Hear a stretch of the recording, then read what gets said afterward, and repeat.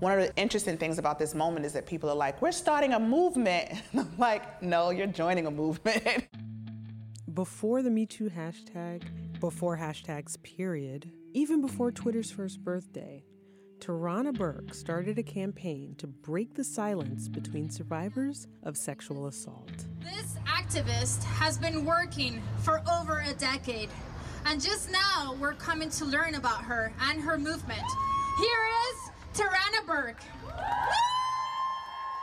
Tarana's movement has been alive for over a decade, but her social justice work began years before Me Too.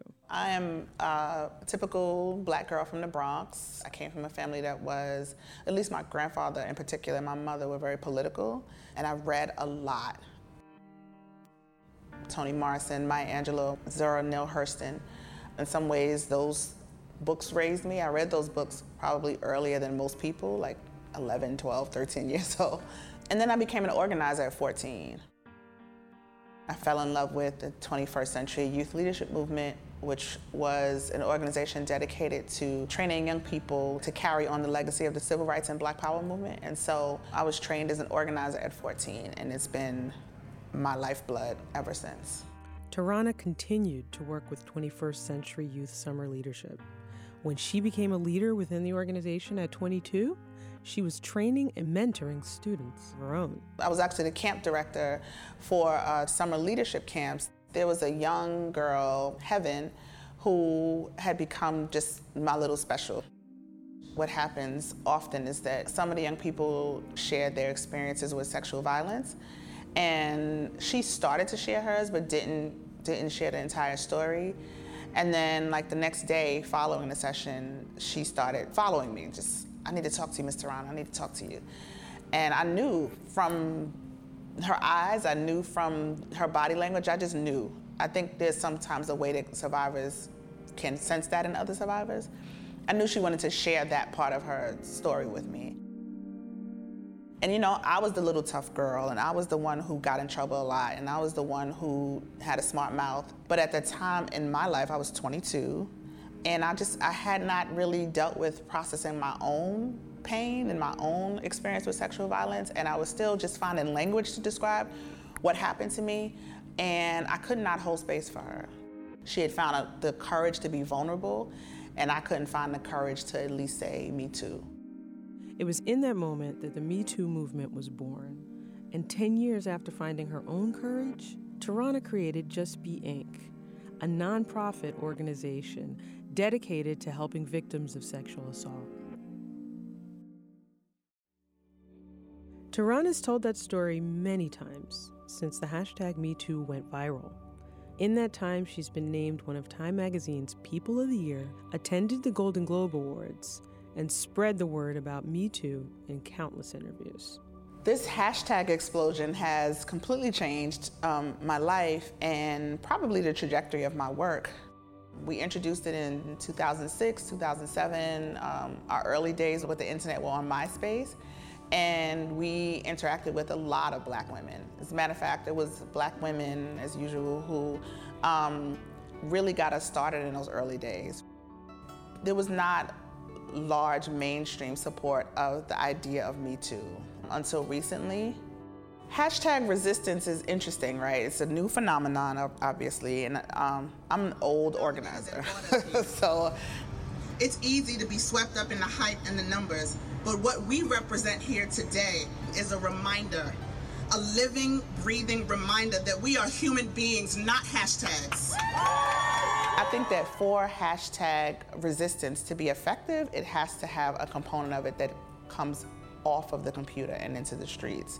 We have, 12 million engagements with this, or more than that, across social media, which means that you have millions and millions of people who have disclosed their experience with sexual violence.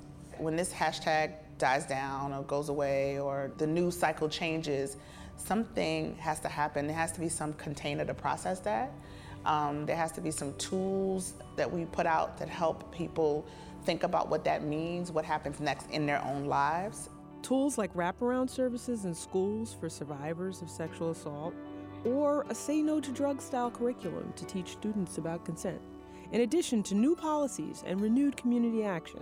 The idea behind Me Too and the idea of empowerment through empathy are just entry points into the healing journey.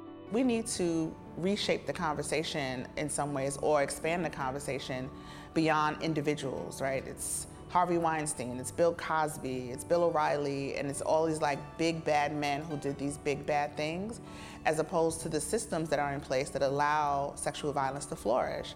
Like, we have to have conversations about what dismantling those systems look like, and beyond conversations, there needs to be community action in place to help start interrupting and dismantling those systems. That's my work. If I never did another TV interview or radio interview or saw another hashtag, I'd be in these streets. So this is the final section. It's called intersectionality. Oh, jeez. We're gonna talk about white women. So historically in movements, there's been a dichotomy between white women and women of color. I've said many times that sexual violence knows no race or class or gender, but the response to sexual violence does. We know that Black women are not believed, right?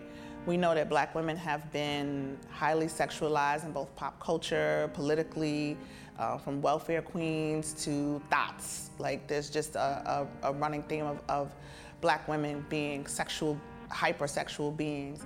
And we also know historically that Black women haven't been protected in the mainstream when it comes to sexual violence. And I think about Harvey Weinstein singling out Lupita. I think about Leslie Jones, who was attacked on social media, and how there was not a groundswell of support for her from across the board, from white women in America. And I think about R. Kelly and how he's still allowed to thrive in the music industry after terrorizing, victimizing, dehumanizing Black girls for more than 20 years. Mark Anthony Neal said this in an article: if any one of his victims had been a white girl, just one, it would be a whole different conversation. Stats from the Centers for Disease Control and Prevention show that women of color experience higher rates of sexual violence. Women with lower incomes and trans women experience some of the highest rates of sexual violence.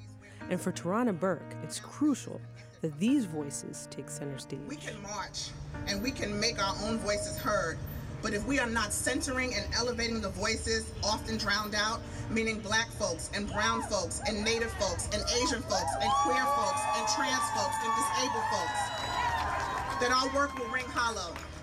What we know from our history is that we always have to make space for ourselves. We have to create spaces for ourselves.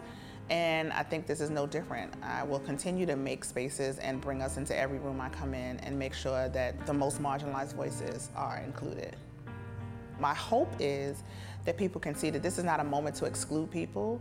This is not a moment to start picking and choosing like who can and can't have this healing and who can and cannot be a part of this this movement. And I think as we continue to do this work, people on both sides will see that every single voice for an issue like this is extremely important. We have kicked in the door, and now it's time to tear down the house brick by brick. Right. If you are ready, let me hear you say, me too. Me too. Me too. Me too. Me too. Me too. Thank you.